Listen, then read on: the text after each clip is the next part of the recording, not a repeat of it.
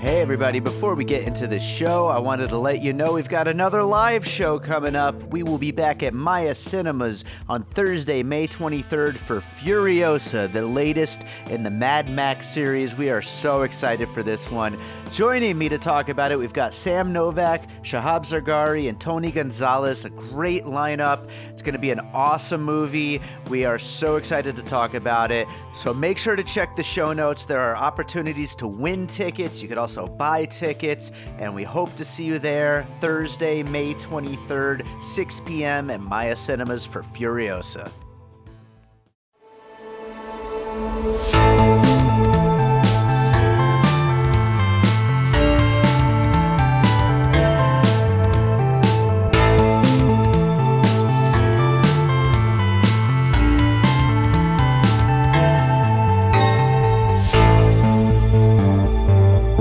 All right, welcome to another episode of Piecing It Together, the podcast where we take a look at a new movie and try to figure out what movies inspired it. And today on the show, we're going to be talking about what, I don't know, maybe the most infamous movie that's come out this year, maybe. Of course, it didn't get to the theaters because of everything that's going on right now, but I think Josh Trank's Capone, starring Tom Hardy, was planned for a theatrical release and is out now on VOD, and it is something. Let's put it that way. I didn't really know what to expect going into it. I mean, I had seen the trailer. I think everybody watched the trailer because, you know, Tom Hardy playing Al Capone. How could you not be at least a little bit interested in that? But I still didn't really know what to expect based on just the weirdness of it and just the behind the scenes stories that were going around with this movie and with Josh Trank's career and everything. So it was something I really just didn't know what to expect going in, and I kind of liked the movie. I think I like the movie even more after talking about it with our guest today, Michael Keane. We get into a really long, great conversation, lots of puzzle pieces. There's a lot to unpack with this movie. And so it's a great one. I'm looking forward to this conversation, to sharing it with you all. Before we get into it, though, I do want to remind you to make sure you're subscribed to Piecing It Together on your podcast app of choice. And, of course, you can rate and review us over on Apple Podcasts or Podchaser. You could also follow us on social media at Piecing Pod, and join our Facebook group, Popcorn and Puzzle Pieces, where I'm sure there's a bunch of Fantastic Four fans in that group, as well as Chronicle fans and Josh Trank in general fans and Capone fans, and just there's always all kinds of crazy conversations happening in that group around all the movies that we talk about here on the show and everything else happening in Hollywood and the world of movies. So if you like movies, you should join the group and talk about them with us.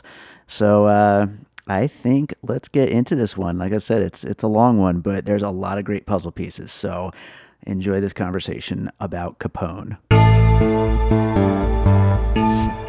All right, so joining me today for what should be a fun one is Michael Keane. Michael, how's it going, man? Oh, well, I just rewatched a good chunk of Capone for this very special episode of your program, and I gotta say, everything's looking up. It's doing good. I feel like that's a great way to start any day, isn't it? Is watching this movie. Hells to the yeah. Although I feel like your listeners are going to be a little upset because I get the feeling that there's not going to be a lot of conflict within this particular episode. I don't know. It's going to be a little all over the place. I mean, I know I'm sitting here. I've got my notes up in front of me, and my notes are kind of a mess. But you know, this movie is very weird. It's intentionally off-putting, and there's going to be a lot to talk about coming from a lot of different angles, I think. Absolutely. Yeah. So before we get into some puzzle pieces, you actually contacted me and said, hey, if you want to do an episode on Capone, I'm down. And so I'm just curious, like, what was your initial thought when you saw this thing? Was this something you had been really looking forward to, or did it kind of catch you off guard? What made you excited to talk about it? I wasn't really, I had seen something about it before, about Josh Trank doing a Capone movie, and I hadn't really thought too much about it because I like gangster movies, but they're not something that I'm actively looking forward to often. It's usually not until they come out that I'm actually getting really hyped. I'm the same way. It has to be based. Yeah.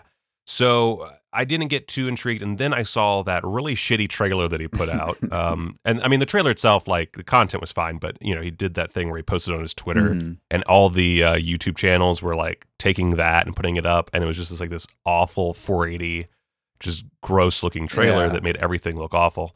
Which I think was probably a misstep. I don't know what it is about Josh Trank making missteps on Twitter, but he is really good at it. And as much as I like the guy, he really needs to just delete his account because he's not good at Twitter. But so I saw that, and I was able to look past the 480 ugliness, and I saw that it wasn't really a standard gangster picture. It was I had missed the memo that it was about the last year of Capone's life. And that's something I really don't know that much about. I've seen Capone in so many movies. He's a very prominent aspect of one of my favorite TV shows of all time. There's a lot about Capone that I've seen, but I've never really seen anything about his last year. The most I've ever seen is him heading to Alcatraz, and then after that, it's just a mystery to me. So that was intriguing. And then, of course, you have Tom Hardy in this like ghoul makeup, just mumbling and slowly dying and shitting himself. And I was just like, this looks really good. And then the first reviews came out where it was something like, and there was a lot of snark, of course, because that's how you sell headlines. And it was like, if I don't know who was asking for 2 hours of Tom Hardy shitting himself, but here we are. Yeah. And I was like, that's what I want in a movie. So I was pretty hyped going in, certainly, but it was a very sudden hype. It was last minute hype. Keep your Mad Max sequel. Give me Tom Hardy just mumbling and screaming and chomping on cigars. That's what I want. Exactly. So yeah, I haven't bought any other releases during this whole on-demand renaissance with the pandemic. I just don't have that much spare income because I spend so much money, on like adult things, but also I buy so many Blu-rays for my collection and to review on my channel that I really don't have the money to spend $20 on something that I can only watch on Amazon or whatever. Right. So that's so this is I haven't watched The Invisible Man yet because I didn't get to see it in theaters. I haven't watched Trolls World Tour, although I'm sure it's a masterpiece. Totally. But so this is my first big release of 2020 since I guess Birds of Prey. Yeah, right. And I gotta say, best movie of the year, Capone. Wow. Okay. Well, that is going to be an interesting place to jump into some puzzle pieces to know that you are that big on the movie. I'm excited to talk about it now. So let's get into some puzzle pieces. What do you got for your first one? All right. So actually, I want to start with some straight facts that I wouldn't count this as a puzzle piece. Okay. Unless you're the puzzle master here. So you can decide. But I just want to start with some straight facts. Anyone who compares Capone directly to Gotti as a means of putting down Josh Trank's work is a fucking idiot. Just going to put that out there. I don't know if you want to count Gotti as a puzzle piece. Sort of like an anti-puzzle piece. Yeah. Yeah, it's an anti-puzzle piece because I've seen a lot of that where it's, and it makes sense. I think, was Redbox the one that put out Gotti? I think so. Yeah, I think you're right. Yeah, so, and of course it has the same shitty generic title. I think that Fonzo is a much better title for this film. But they changed it to Capone, presumably because they wanted to sell more, which I think it's one of those studio things that always like, no, you're wrong, guys, you're wrong. Yeah. And they never get the memo. But Gotti is like basically the antithesis of Capone. It is a film that is extremely generic. It is humorous. That is one thing that they have in common is both are humorous, although I think for different reasons. Both are cringy, again, for different reasons. But Gotti presents itself as a fairly straightforward kind of, I guess, like Goodfellas riff almost. where it's just this: I'm a gangster and I'm going to talk about my life leading up to my inevitable death. Yeah. And that's about it. Whereas Capone, I'm sure there's other biopics like Capone. I'm just not like thinking of them right off the top of my head. But I can't remember the last time I watched a biopic that really didn't go into the life of its character at all, Right. beyond his anxieties. Because really, you could replace Al Capone with any rich asshole succumbing to a mental disorder. Sure. And it doesn't change that much. Like, it really isn't about Al Capone. It's about a guy dealing with his inner demons while also having a severe case of neurosyphilis. Yeah, I have a feeling, and I haven't watched any interviews with Josh Trank or anything, but he must have had somebody in his family that dealt with this kind of thing to want to tell this story. I mean, he wrote this, directed it, and it's like, why exactly, Yeah, I had the same thought process. Yeah, I mean, he's so in deep with this one. And of course, it's his big, like, in theory, triumphant return. It's him making up for all the mistakes he has either made or has been perceived to have made. And so that's this is all a long way to go for me to say I don't like critics. Yeah, well, I think starting off with Gotti is appropriate as an anti-puzzle piece, and yeah, you see a lot of critics are comparing it there, and I think you're completely right. It's not an appropriate comparison. I would actually say my first puzzle piece, which I'll jump into, is a better version of that, which would be the Johnny Depp movie Black Mass, when he played Whitey Bulger, which was I would put somewhere between Capone and Gotti as far as how successful of a movie it is. But it's still the idea of taking this big, kind of larger than life movie star actor and putting him through this huge transformation that is really kind of, at least on the surface, the selling point of the movie. Just you put that face right there on the poster, and it's like, oh, okay, so this guy who I've seen in a million things is doing this. Okay, I guess I kind of got to see this. And so that's why the thought of Black Mass as a movie itself kind of a little forgettable, but that performance from Johnny Depp, definitely one of the more memorable of his last decade or so of performances. And I think this kind of I think it's almost like the better version of what they did with Gotti. Yeah, and I think also, I mean, there's also the sort of ghoulish makeup. Yep. I think, I mean, less so with Johnny Depp, but I think that if I remember correctly, in that film, he has a very less than it's off-putting. Look. That's for sure. I actually rewatched the trailer this morning, and I was like, oh yeah, like especially around the eyes, it was almost like Uncanny Valley. Yeah. I think that's a good one. I actually have a very large list of movies, of puzzle pieces. No other gangster movies on my list. Beautiful. That'll work out well. I only have one more gangster movie on my list, but why don't we go to your next piece? All right, so I'm gonna do that thing that I seem to always do, which is mention a couple pieces to get to my main piece. Do it.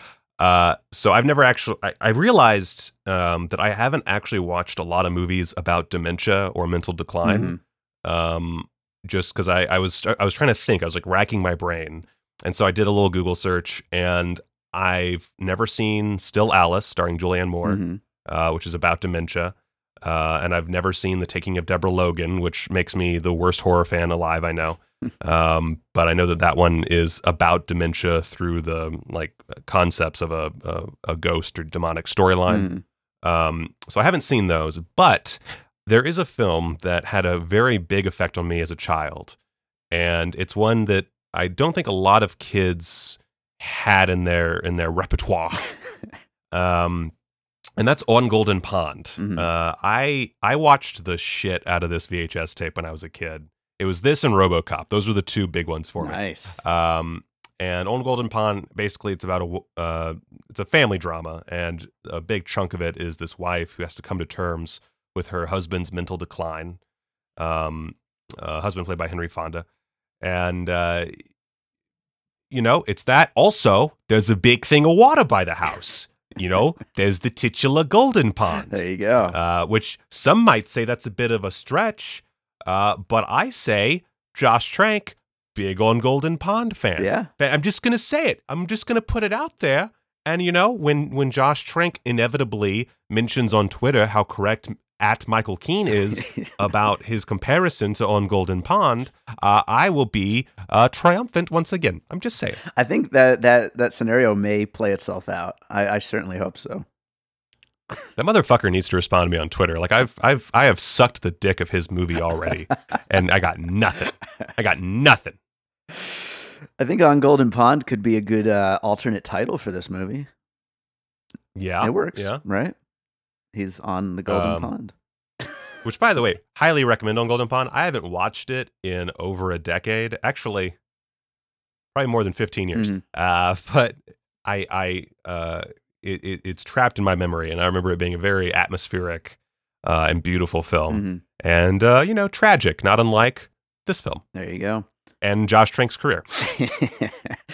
Well, I will, I guess, stay in that realm there of the dementia and the declining mental health, and go with a movie that I usually cite as the most depressing movie I've ever seen, and it's something that I was reminded of while watching this movie, which I did enjoy Capone, but it was also quite the bummer I felt with everything going on with this character. And this movie is the 2007 movie The Savages with Philip Seymour Hoffman and Laura Linney, which also deals with these two characters. Their father is dealing with dementia, and there's also like the added layer of he was never really a good father to begin with, and they have to take care of him, and it's just so depressing. And so I thought there was some parallels there with Capone and with the kind of father he is in this movie, and whether or not he's been there for his family, and whether or not his gangster lifestyle is what defines him and everything, and then also just the dementia stuff, and just how sad and depressing all that is. And I don't know, I guess that kind of thing must affect me. I'm realizing as I watched this movie, and as I think back to how depressing I always felt The Savages was, even though I know a lot of people did like that movie, and some people even called it like a dark comedy, and like there's funny moments, I guess, but I mean, it was just overall such a bummer for me that it's always hard for me to even look at that end of the movie. But yeah, have you seen The Savages? I have not. That's another one that I when I did my little Google search, I was like, fuck, another movie that I haven't seen that I should have. You could have a nice depressing triple feature with those movies, probably.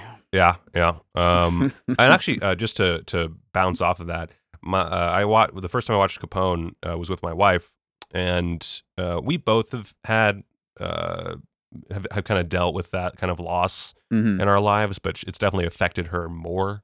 And she has a hard time with realistic depictions of cognitive loss and of like an older person slowly deteriorating. And just to show how good this film is at doing that, she had a hard fucking time with Capone. Not as it wasn't as bad as what I imagine like a Requiem for a Dream would be, which is a good puzzle piece I didn't have on my list, but that's one to add in. Sure. There. But not quite that level of depressing. But considering how fun I think Capone is, it is remarkable how much it gets right about that kind of tragic thing that a lot of people have to go through. Yeah. And this might be a bit of a shots fired statement, but I think that a lot of people who are criticizing it for not being, smart enough or even good enough of any high quality, I don't think they've gone through any real like serious traumas in their life. That could be me overstepping a boundary, but it just seems weird to me that anyone who has been affected by that sort of thing like really affected would kind of sidestep this film. Sure. Yeah, or not recognize that there is something at play here.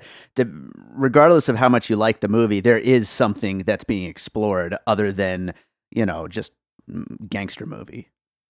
Exactly. I think that's what made me most happy watching Capone was the fact that it really isn't a gangster movie, and I think a lot of people saw that and got frustrated and annoyed because it's that like with Drive, that lady who sued the producers of Drive because it wasn't enough like Fast and the Furious, and as much as I love the Fast and Furious franchise, it's like no, it's deeper and better than Fast and Furious, you dumb bitch. And Capone is, I mean, Capone's not better than, say, Goodfellas or Casino or what have you, but it's better than a lot of gangster movies, and it's more interesting than a lot of gangster movies. I think that's an absolutely fair statement there. So what do you got for your next piece? My next one, this is a little low on my list, but I'm going to skip to it so I can beat you to it. I think this one's a little obvious. The Shining. Yes. So it's a tale of a man with severe health issues. On one hand, alcoholism, and on the other, neurosyphilis. Contending with ghosts representative of his own worst issues, all while going crazy in a big house in the middle of nowhere. Of course, then there's the big party where Capone is the guest of honor. Definitely. And during that sequence, he even confronts a well-dressed version of his younger self, which looks to be a very direct parallel to one Delbert Grady. And what's the name of Capone's imaginary son, who turns out to be just an extension of himself? Tony. And then, of course, you have a bunch of fucking hallways and wandering around and shit like that. But a lot of very, direct parallels to The Shining that I feel like can't be coincidence. And that might just be, I mean, Josh Trank is of the age where The Shining was almost certainly a big part of his childhood. Sure. So I can imagine that even if it wasn't intended, a lot of those things just kind of subconsciously come out. Yeah. Or it could just be that thing with The Shining where a lot of coincidences. It's the Room 237 syndrome where you come up with all kinds of parallels that aren't really there. Yeah, I don't think so. Not in this case. Those parallels are 100% there, and it's. Oh, thank God, I'm not crazy. Yeah, no, it's 100%. All the things you just said were. It was on my list as well, and all those reasons are totally apt. And I'll just throw in there as a little mini puzzle piece to tie into The Shining, the balloon from It. You also get that with the kid. Yep. So we got a lot of Stephen King in there. So. Yeah, but no. This is a horror story. I mean, this is a ghost story masquerading as a gangster film. It is, and it's oh god, I just want to suck this thumbstick so hard. It's covered in it's like half erect Winky covered in excrement. I just want to. So, I'll go on to my next piece. How about that? So yeah, I do have, one more fairly obvious gangster movie to bring up, and that is last year's Martin Scorsese movie, The Irishman, which, of course, this is also a look at the sad, I've used the word depressing before, but depressing, lonely final year of life of this larger-than-life gangster figure. And that is, exactly the kind of thing that, after many, many years of doing gangster movies, Martin Scorsese was interested in exploring with The Irishman, and I think did so amazingly. I love that movie, and that's a movie that has opened itself up more and more and more as I get away from it. And I haven't seen it in months, but I find myself liking it more the more I think about it. And I feel like both of these movies are coming from a similar place of, we've seen the gangster thing over and over and over again through the years. What happens at the end of all that? What happens to these guys? They're just such big figures within, popular culture and then in real life. And, how did it end for these people? And the outlook on that is not so good. Absolutely. Yeah, there's a lot of serendipity there. I read somewhere that because someone, I don't remember which article, it might have been Variety, but they asked Josh Trank about The Irishman, and I guess this was in the can before they finished The Irishman, or at least before it came out. And Josh Trank kind of hit a bit on the similarities and basically what you said. It's interesting how that has kind of how they popped out at the same time. These really dark examinations of the other side of that lifestyle, something that Scorsese has looked at before, but in a far less extreme case. Sure. I think most of his gangster movies, they end with, well, and then I died alone and sad, yeah, or something like that, or I got buried in a cornfield with my brother, or whatever. But yeah, The Irishman is definitely the one where he just takes that on as the primary message of the film. And I saw there's some Letterboxd review. It was some asshole who said, like, it's like the last act of The Irishman for the entire runtime of The Irishman. Right, I think I saw that too. Yeah, which, fuck that guy. Fucking lame. I cannot even begin to explain how much I hate quips in film journalism. It drives me fucking crazy. Yeah. So what do you got next for your next piece? Let's go with 1961's Last Year at Marienbad. This is a French experimental film, or I guess avant-garde. I wouldn't say it's just experimental, but it's very much sort of the kind of Antonioni style of, or Bresson style of trying to be anti-cinema. And it's probably the weirdest movie I could come up with. That's one thing about Capone, is it's very much bizarro cinema. Sure. It's not really a mainstream film, which again, I guess also kind of contributes to the negative response. But Last Year at Marienbad is basically just a bunch of rich people in a big hotel it's not totally dissimilar from Capone's Florida estate. And they're just like kind of being artsy French people. And this one guy is like, yo, broad, I met you once or something. And she's like, no, I don't think so. Oh, no, I'm pretty sure I did. Oh, I'm not so sure. And then they have a lot of back and forth, and there's a lot of borderline mime bullshit. And it's a good movie, I should say. It's a good film. It's not a favorite just because it's a little tough to sit through. Whereas this is extremely entertaining from front to back. But it's all about that kind of mental prison. And, it's not a horror film, but it has a very haunting atmosphere that also reminds me of a ghost story. And so that kind of, ghost story plus big house located somewhere, and a bunch of people dressed fairly well while talking bullshit kind of gave me the vibes of Last Year at Marienbad. And I don't really have I can't think of anything really deep to correlate between the two beyond that. But I wouldn't be surprised. Josh Trank seems like a bit of a film school guy. Sure. If that makes any sense. And I could see him pulling Last Year at Marienbad out of his hat and being like, look at all these references to Last Year at Marienbad. Right. Yeah, for sure. I wonder, that makes me think. I've never seen that movie, but the way you talk about it, like, it seems like the kind of movie that is kind of like at odds with its audience, maybe a little bit, throughout, which is what I think that. Yeah, it's a film that's antagonistic towards its audience, I think. Yeah, for sure. And I wonder, this movie Capone coming out, now, if we hadn't had what's going on and it had gotten a theatrical release, I wonder what the response would have been. I wonder if it would have been like way worse than even the mixed reviews it's gotten. I have a feeling it would have been like one of those kind of movies that's kind of the main story, is the walkouts and the all that kind of stuff. It feels almost like and I wouldn't count this as a puzzle piece, but it almost feels like a Freddy Got Fingered. Yeah.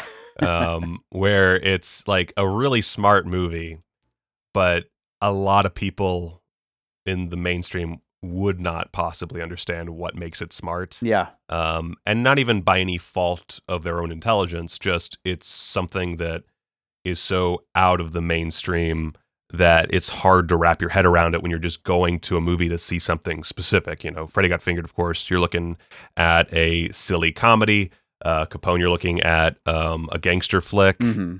And then you see the movie and you're like, well, not what I expected. Yeah. I didn't expect Freddy Got Fingered to come up in this conversation, but I'm glad it did. Anytime I can get Freddy Got Fingered into a conversation, I will do so. So I'll go with my next piece. And, I think there's probably more than one David Lynch comparison that could be made throughout this thing, but I thought of the dinner scene in Eraserhead. And just how awkward that dinner is, and then how just gross the food is. And it just made me think of the dinner scenes in this movie in Capone. And especially there's that one towards the end where he starts like really staring at the food. And I think it's like a steak that's like bleeding, and just how like, disgusting it is, and how in his mind it's even, worse than it actually is, and freaking him out and everything. And so I just thought of that moment in Eraserhead. I love you. That's such a good comparison. I didn't even think about it. That's so good. Yes, 100%. Beautiful. God, I really want Josh Trank to. It's actually I have like 2 or 3 qualms with Capone. Not even real criticisms, just qualms. I wish it had gone just one step crazier. Yeah, I completely agree. This movie would be, for me, this is like a 3.5 out of 5 for me. This would have been a solid 4 if it was a little crazier, I think. Yeah, I gave it a 4. Mm-hmm.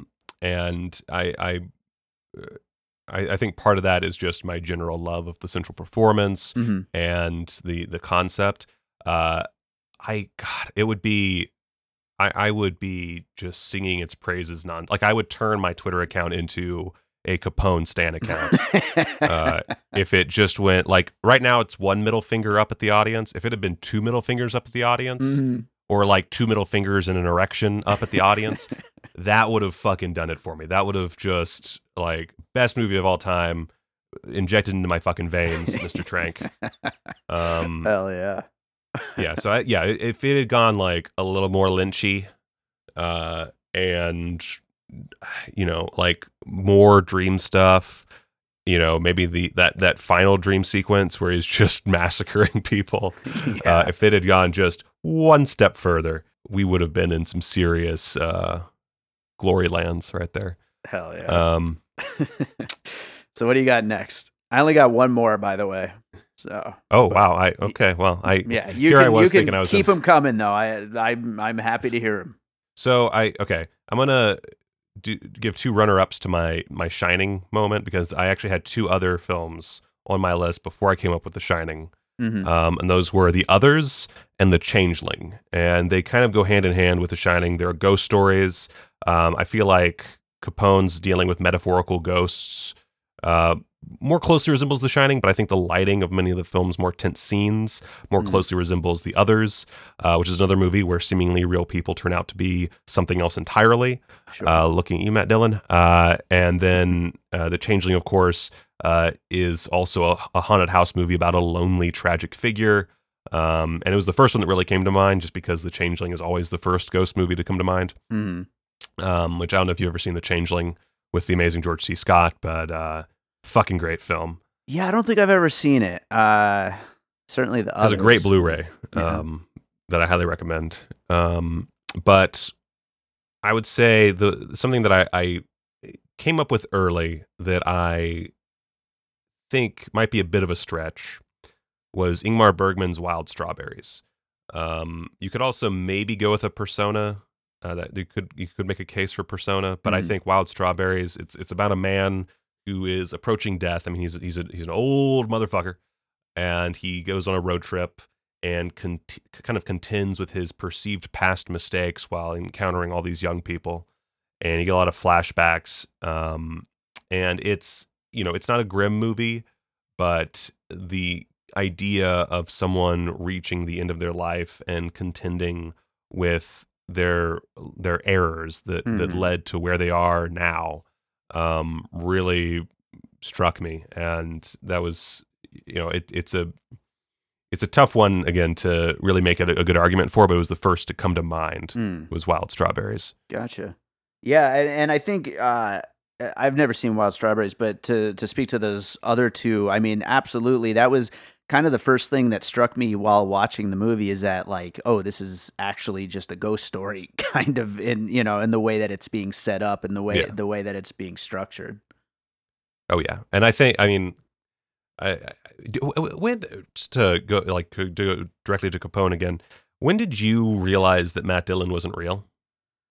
Not until pretty far on. I mean, they kind of they managed to trick me with that for a little while. So I didn't realize. So I figured it out during the fishing trip, and then I had it kind of affirmed for me during the Wizard of Oz screening. I think that was the part where I was like, with just the framing and using Wizard of Oz, I was like, oh, that motherfucker's fake. I think that was probably where it hit me too. Yeah. But upon rewatching it, so there's that. Okay, so it cuts to the scene of Matt Dillon fucking some broad, and he picks up the phone. He's talking to Capone, and he says they'll be going that way, and then it cuts back to Capone sitting next to his radio, and on the radio, it continues the conversation that they were having, and it's some gangsta guy in a radio show talking about how he needs to go see Capone, and like Capone needs him or whatever, to his lady friend. And then as soon as that radio program kind of finishes up, Matt Dillon appears behind Capone and I think grabs his shoulders or something and starts talking. And I was so mad at myself for not realizing on my first viewing, Right. as soon as that radio program came on, that Matt Dillon was not real. That's interesting. I like that a lot. That does seem like so clear, but yeah, I mean, they did a great job. Yeah, and that will lead into my last puzzle piece. But what's yours? So I was just gonna talk for a minute about just how crazy we've kind of talked around it a little bit, but Tom Hardy's central performance in this is, and just the look of it and the sound of it and just everything he's doing. And in a good way, I was reminded a little bit of Marlon Brando and the Island of Dr. Moreau. And just, I mean, he's so like gross looking under all that makeup, and he's just so big and so just the voice, it's just, what in the world is going on here? And it doesn't necessarily work in Dr. Moreau, but it works here. And it's interesting to go that big and reel it into something that kind of works in a way. And I mean, that makeup is just unbelievable. That's the thing that stands out to me the most, is that makeup. Yeah, it's great. And you know what? Another crazy thing is, I remember when that trailer hit, all these motherfuckers on Twitter were just like, oh, that awful makeup. And also, I think there was a Reddit thread where they were just like shitting on the makeup. And, again, that 480 trailer, ugh. But it looks really good in the movie, and it makes sense. I feel like a lot of people criticize this movie for things that, when you watch the goddamn film, are part of the film. Like, it's Right. part of the movie. He's not doing so well. Yeah, he's kind of fucked. He's I think 49 years old, and he has he's basically an 80-year-old man. Yeah, that kind of blew my mind when they said his age. I was like, Jesus Christ, he is just falling apart, man. Yeah, and to be fair, he doesn't look much like Capone. It's not a resemblance that exists. Mm-hmm. But within the context of the film and what we're presented with, it looks right. And continuing on from that, his voice, which, very mumbly, just like Marlon Brando's performance, also within the context of the film. I made a YouTube video about my initial reaction to Capone, where I dressed up like Capone, had a carrot in my mouth, and I went on this bit of a diatribe about the mumbling, and everybody complaining about the fucking mumbling. Yeah, because he's fucked up, man. What? Like, come on. And he has a fucking cigar or carrot in his mouth for like 90% of the runtime. Mm-hmm. Oh, I'm shocked that it's hard to understand him. And another thing, he's not that hard to understand if you just pay the fuck attention. Yeah. Like, I think I might have misheard one or two lines throughout the film. I think that there's this misconception ever since The Dark Knight Rises. Yeah. A film in which he is legitimately hard to comprehend. That it's hard to understand Tom Hardy. Other than that film, I've never had a problem understanding Tom Hardy. Sure, like sometimes he'll have like maybe a really tough Cockney accent. Okay, it is more challenging, sure, but it's not that hard, guys. Like anyone who like legitimately complains. There was an article when Capone was released by some fucking asshole who was saying that Tom Hardy like made a career out of not like mumbling and it being hard to understand him. What a base level bullshit way to criticize an actor. Like, yes, most of his performances, he has some sort of speech thing. There's just always something about his speech. Pardon him for creating a character every goddamn time. Right. He I had no problem understanding him. I don't understand anyone. You're either lazy or you're just being willfully ignorant and you want something to bitch about and you've chosen his speech. I bet you if you did a Venn diagram of people who complain about that and people who think Scorsese only makes gangster movies, it would be the exact same people. Oh, yes, 100%. Yeah. Age of Innocence, motherfuckers. Age of Innocence. All right. What do you got for your last piece? So I did also have Repulsion on here. I don't, it's just something I listed as an also ran, but, my last one is two movies that I couldn't decide between. Mm-hmm. Neither of which I'm a huge fan of, but both of which are at very least good. Mm-hmm. And those are A Beautiful Mind and Shutter Island.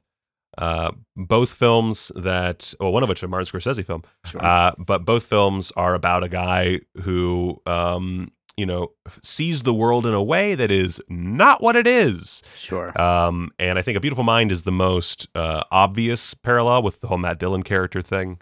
But both films have characters that don't really exist or don't exist as they are perceived. Mm-hmm. And I think that's a big part of Capone. Actually, I know that's a big part of Capone. We both saw the same movie. I'll co-sign that. Yeah. Between Matt Dillon and Tony, a lot of stuff that isn't quite right. And by the end of the film, you realize that, that's why it's a little off. By the way, was the girl Matt Dillon was having sex with, was she a ghost? I think so. The way I interpret that scene, and I'm working on my big video essay, so we'll see how this evolves during my various viewings of the film. But the way I interpreted it is, throughout the film, we see Capone kind of envisioning various subjective ways of seeing his past life as a gangster. Mm-hmm. And Matt Dillon's character isn't, as far as I know, based on any real person. It's an amalgamation of his previous contacts, these people that he worked with when he was younger. And I think that he also perceives the Matt Dillon character as sort of a version of himself. Just like in the dream sequence, there's the guy that shanks the fuck out of the person in the chair. I think that's just another version of Capone. He's just seeing various iterations. And, it used to be he was just fucking broads left and right. I think I believe in that scene, I could be mistaken, but I believe it's implied that Matt Dillon's character is married or something. Mm-hmm. And this is just some broad on the side. Of course, Al Capone was well known for having extramarital affairs. Mm-hmm. And I think that was just him kind of perceiving himself in a different fashion. Or it could just be that it was what was happening in the radio show, although I find that highly unlikely that they would just be like doggy style fucking on a radio program at that period in time. Right. Of course, nowadays radio programs, it's all doggy style fucking, but at the time, I don't think that was too common. But that's just how I interpreted it. For sure. For sure. Yeah, and to the puzzle pieces, absolutely. Those are both good ones. I was actually thinking about including Shutter Island on my list. I hadn't, but yeah, just that mind state and the way that the character is like putting himself into those situations and seeing versions of things that aren't necessarily true and yeah, I mean just continuing that theme that we went back in our first puzzle pieces about that crumbling mind. But yeah, I think we'll go ahead and do the finished puzzle and then get into some closing thoughts. Oh, Wait, one more. You got one more? Okay, so this is kind of another anti-puzzle piece, but I think it's necessary because we wouldn't have this movie without one other film. There's one film that directly resulted in Capone happening, and I, on the one hand, am sad about that film, but on the other hand, happy that it gave us this movie and gave us hopefully a very special trajectory for Josh Trank's career. And that film is Fantastic Four, and it's a piece of shit. And it is more than responsible for us, rather than getting a Josh Trank Star Wars movie, getting a Josh Trank Capone movie. And I feel so, I honest to God feel so bad for Josh Trank. I know, this right? guy, he might be a total douchebag. I don't know. A lot of film people are. He could be the douchiest little film brat of all time. I don't know. But it is so sad that he was given this opportunity. He had, I would say, too far-reaching of an idea for something that should have just been a simple, dumb superhero movie. Mm-hmm. And it did not jive. He did not jive with the people he worked with. And it fell apart in, I guess, what you would best describe as a spectacular fashion. And resulted in almost sort of a blacklisting. I feel like. And so I think Fantastic Four belongs there because without it, we just wouldn't have this movie. I actually have never seen his Fantastic Four. I think this is actually my first Josh Trank movie. I didn't see, what was it, Chronicle? Is that was Chronicle's very good. Yeah, that's what I've heard. This is an opinion that not a lot of people share, and I understand why, because the guy's a fucking asshole, and I hope he never works again. But I really like Max Landis's writing. I don't like him as a person necessarily. Sure. I've met him once, and he was really nice, but he seems like a very toxic and awful person. Sure. That said, I have never watched a Max Landis movie that I did not enjoy. I think that he had a very interesting voice. His TV show, which I am suddenly, like, my brain isn't working and I can't remember the name, but his TV show about the holistic detective was really good. And I think the saddest thing about his downfall, beyond the people that he hurt, was that show got canceled. And I think films like American Ultra are really good. Oh, yeah, and Chronicle is a fucking great movie. I think a lot of people kind of look past it now because it got, I would say, it got that like too popular thing where it really should have stayed at a certain level of popularity, because at some point you go over the edge and people start finding ways to, hit out at you and, really dig into your flaws, which I hate to break it to you, every movie has flaws. It's a hard thing to accept, people, but every movie has flaws. But yeah, Chronicle is really good. I haven't watched it in years, but I quite enjoyed it. Of course, Dane DeHaan also in there, a career that did not go as planned. No, not quite.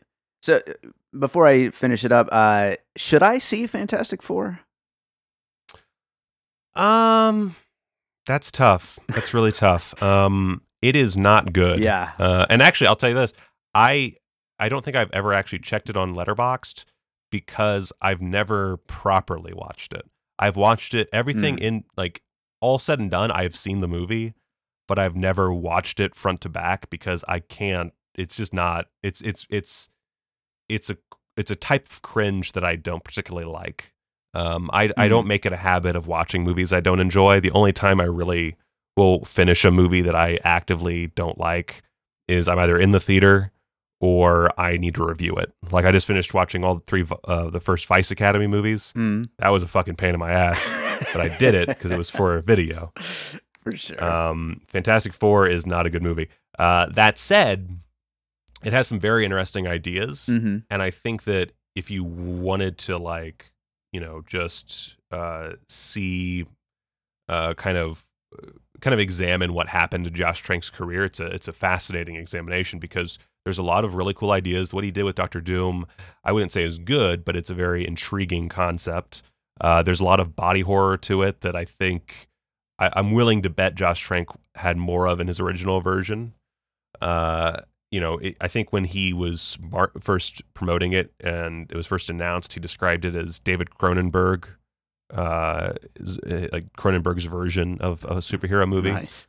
And you kind of get that, but it's definitely hampered, and there's a lot of just bullshit, and it does that thing that Avengers: Age of Ultron does at the end, where they cut off before they say the name. But does it in the most infuriating and annoying fashion that just makes you want to scream at the movie. God. So it's a tough one. I can't say whether or not you should watch it. I guess if you want to have an opinion on every superhero movie, go watch Fantastic Four. But then again, I'm someone who lists the original Fantastic Four as a movie that I actually enjoy, which is not a popular opinion. And I recognize the flaws. I'm not a big Tim Story fan. There's something about it that I just like. I don't know what it is. I think it's maybe because I saw it in theaters and I like dumb things, shockingly. But I like the original Fantastic Four. I like Rise of the Silver Surfer. I think that's a pretty fun movie. It's dumber than a sack of dildos, but it's pretty fun. Fantastic Four, a la Josh Trank, not a very fun movie. Not exactly. All right. Well, I'll go ahead and do the finished puzzle, and then we'll get into some closing thoughts here. We kicked it off with an anti-puzzle piece, Gotti, but then we moved into Black Mass, Still Alice, The Taking of Deborah Logan, On Golden Pond, The Savages. Also threw in Requiem for a Dream there. The Shining, It, The Irishman, Last Year at Marienbad, Eraserhead, The Others, The Changeling, Wild Strawberries, The Island of Dr. Moreau, Repulsion you mentioned real quick, A Beautiful Mind, Shutter Island, and then wrapped it up with a little bit on Fantastic Four. So any closing thoughts you have on this one? If you haven't watched it already, buy it. You might be tempted to rent it. Don't rent it. Buy it. You're going to watch it more than once. I fucking guarantee it. And ignore all the critics not all the critics. Some of them liked it. But ignore the shitty critics who immediately quip about Capone shitting himself or quip about Josh Trank. If they do that, then they suck. If they have a negative review and they don't start with that, maybe they have a good point. I'm not going to say that everybody's going to enjoy this. It is not a mainstream film. It is a bizarre flick. But Tom Hardy puts in a great performance. It is extremely entertaining. I have issues with it. It doesn't go into his son's hearing loss for some reason, even though that should be something that Capone deals with. That frustrated me. I found it kind of annoying that they didn't go more into his wife's story because she was one of his great opponents in their life. She was a very savage lady who I think would have made for a better character, although she is played very well in the film. And there are some extraneous things. Anything dealing with the FBI is generally kind of uninteresting and takes away from the overall concept of the film. But that all said, once you look past those problems, it is a great movie that is not two middle fingers and an erection, but is a solid singular middle finger to the audience without ever being boring like so many other middle finger movies. So I highly, highly, highly recommend Capone. Love it. The only other thing I wanted to mention was more so of a question for you. When I think of Capone, I always think of Stephen Graham's performance on Boardwalk Empire. Is there another Capone in movie history that is like a big one for you that you love? I mean, just the obvious, Robert De Niro in Untouchables. That's I think that's the ultimate, as far as mainstream consciousness performance of Capone. I think Stephen Graham's is definitely my favorite.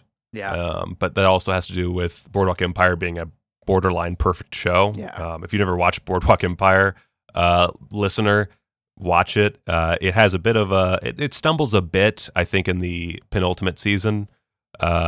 And there's like a lot of I think they were, I don't remember the behind the scenes stories, but I think they were like rushing it at the end because it was it could only do like one more season, but they had like 2 or 3 seasons worth of material. Sure, yeah. And so they kind of like fast forward a bit, and there's a lot of time skipping, which doesn't serve several characters too well. I feel like and I could be I've never rewatched the entire series. I feel like Jeffrey Wright's character got a little fucked in the end. But Sounds about right. it's a show that in the end like has a perfect conclusion. It's right up there with Mad Men for me as just being that's how you're going to end the show. Perfect. That's exactly how it should end. It's not how I expected, but it is exactly what I didn't know that I wanted. Right. It's so brilliant.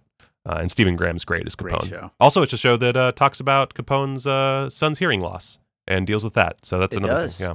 Well, right on. I think we covered it. Do you have a movie that you watched recently? Another movie that you'd like to recommend? So I just got a very special set of Blu-rays in. It's the Al Adamson Masterpiece Collection. And if you don't know who Al Adamson is or was, he was a let's say cult trash filmmaker, mostly in the 60s and 70s. And he did not make what you would consider objectively good movies.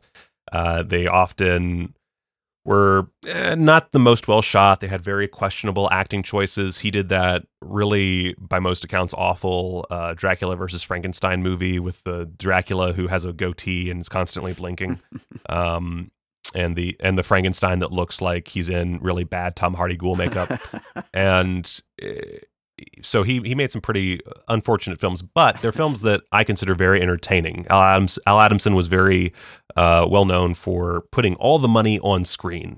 He tried to keep the audience entertained, as opposed to a lot of bad B movies of that period that were just like, people talking in the desert or whatever for what seemed like eons, and they never had any monster and blah, blah, blah, blah, blah. He had the goods, even if they were kind of low grade goods. And so the Masterpiece Collection is, I believe, 32 movies, if I'm not mistaken, and all but one of them being an Al Adamson movie. The one exception is a documentary called Blood and Flesh, The Real Life and Ghastly Death of Al Adamson. This is from the guy who actually, oddly enough, the guy who directed the documentary about the Island of Dr. Moreau kerfuffle, about how that Richard is a Stanley, great documentary. Yeah. So same guy. I wouldn't say this is quite as good. I think that one, it helps that it's a very centered film. It's about one very specific troubled production. And this documentary, the first half goes over Al Adamson's career, which is very extensive, so it can't possibly really talk about everything. And then the back half talks about his murder, which is a very tragic story. And it was a great documentary, and it's one of those movies that makes me want to go out and make a movie. Right. It also makes me want to go out and not get murdered. So that's a plus too. And I love movies that make me want to go make a movie. I think that's really nice and special. And you learn a lot about a guy who had a lot of passion. So I highly, highly, highly recommend Blood and Flesh, The Real Life and Ghastly Death of Al Adamson.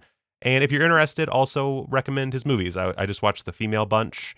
And if it's any indication of what's to come, I'm gonna have a great time with the set.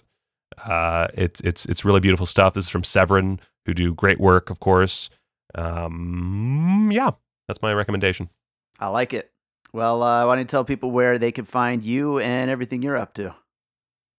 Well, I'm on Twitter at Michael Keene. That's the easiest place to find all my stuff. I have a YouTube channel that's linked to there, where I talk about mostly Blu-rays, but also movies. I'm going to have a really long video essay about Capone sometime in June. And I also am a filmmaker of my own right. I'm not I'm not exactly a Josh Trank, to say the very least. But I've made some fun, dumb movies. Some people enjoy Fatal Future. That's my kind of homage to Neil Breen and the kind of so bad it's good aesthetic. And then I made a far more well-received film, the shot on VHS horror flick The Head, which is really hard to find on Amazon because they hide it a little bit because they think it's a little too erotic, which fuck them. But it is available on Amazon and on Vimeo on demand. It also should be on Troma on demand at some point relatively soon, but that's not quite. That's in the middle of being finalized. So I highly recommend you go see The Head. It's my current masterpiece, I guess. Go watch that, and then listen to our live episode. If you haven't gotten around to listening to that episode, everybody listening, make sure to watch the movie and go give it a listen. Fuck yeah. All right, Michael. Well, hey, thanks so much for being here again. It's always great having you on, and I look forward to your Capone episode when that comes up. Thank you. It's always a pleasure.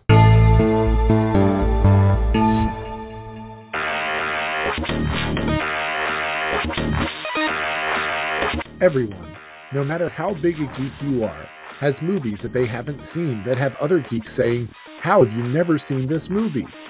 Well, we're here to help. At the Now You've Seen It podcast, we help you fill those gaps in your geek cred one movie at a time. Each episode, a guest who is watching the movie for the first time joins our rotating cast of hosts and panelists to discuss the movie and compare seeing it through fresh eyes versus seeing it with eyes filtered through the lens of nostalgia. You can find Now You've Seen It on Facebook at facebook.com/Now You've Seen It, no apostrophe, or wherever you get your podcasts.